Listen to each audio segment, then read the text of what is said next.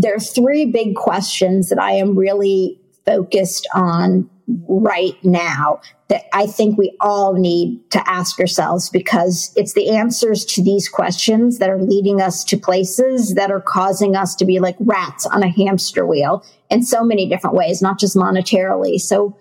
the first one is, what if everything we've been taught about money and making it, and I put that in air quotes because I mean it both literally and figuratively, is just all wrong? The second question is, what if success as defined by modern society is really nothing more than a recipe for disconnection from self and others, community, life overall? And the third is, what if instead of always looking for more, which is sort of part of the American dream, you can fill in the blank, whether it's more money, more fame, more status, more house, more car, we focused on optimizing our own definition of enough.